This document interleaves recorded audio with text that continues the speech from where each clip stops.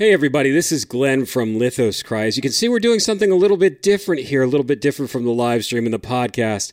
I wanted to do this because there's something that I think that's very important that I need to share with those who are believers in Christ, and especially those that are stepping out in what God has called them to do at this time, in this hour, in this season. As we take a look at the world around us, the operative word is war, especially as we see what's unfolding in Europe right now. Well, what's true in the physical plane, it's also true in the spiritual plane. A lot of times, the physical plane, the things that we see are a reflection of the things that we don't see or can't see. I know of several believers that have obediently taken steps into their calling, into what God has promised them. And it's been a little bit of a surprise as to what they found. It's not what was expected. Rather than entering into the land of bliss, milk and honey beyond the Jordan River that they thought it would be, they have found themselves engaged in warfare. Stepping out in obedience in their calling, they have encountered resistance, they've encountered struggle, they've encountered opposition, totally not expected.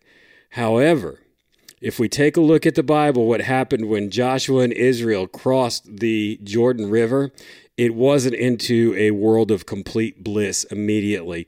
Unfortunately, there's been some really bad Bible teaching in the past about what it is to move into the Promised Land.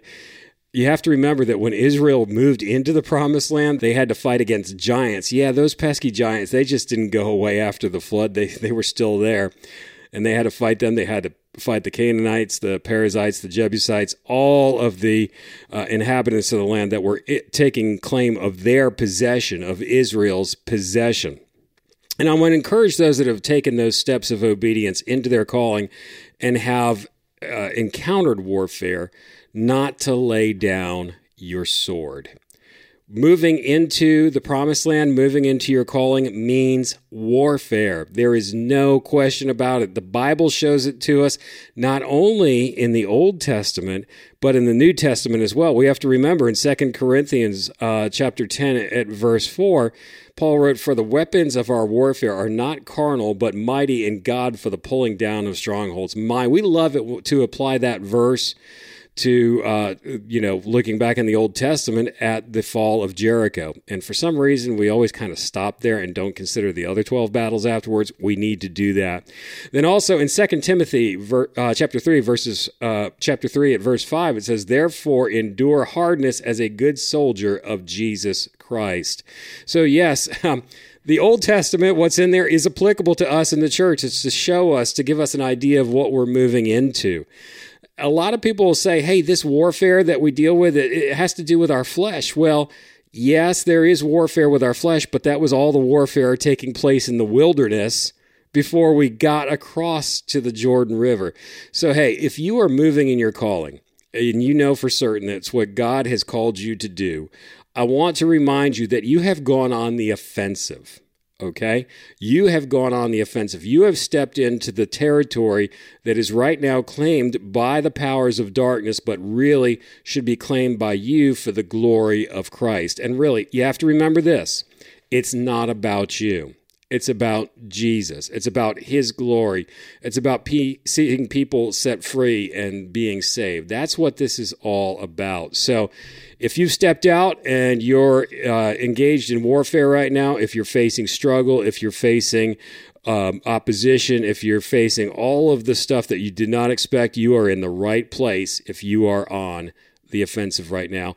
And this is what I want to encourage you with. Do not lay down your sword. It is time to fight. Now, here's some good news. There will be times of respite. There will be a time that you will get to enjoy your inheritance. But all of this, the life that we are called to, is a life of spiritual warfare. Get this.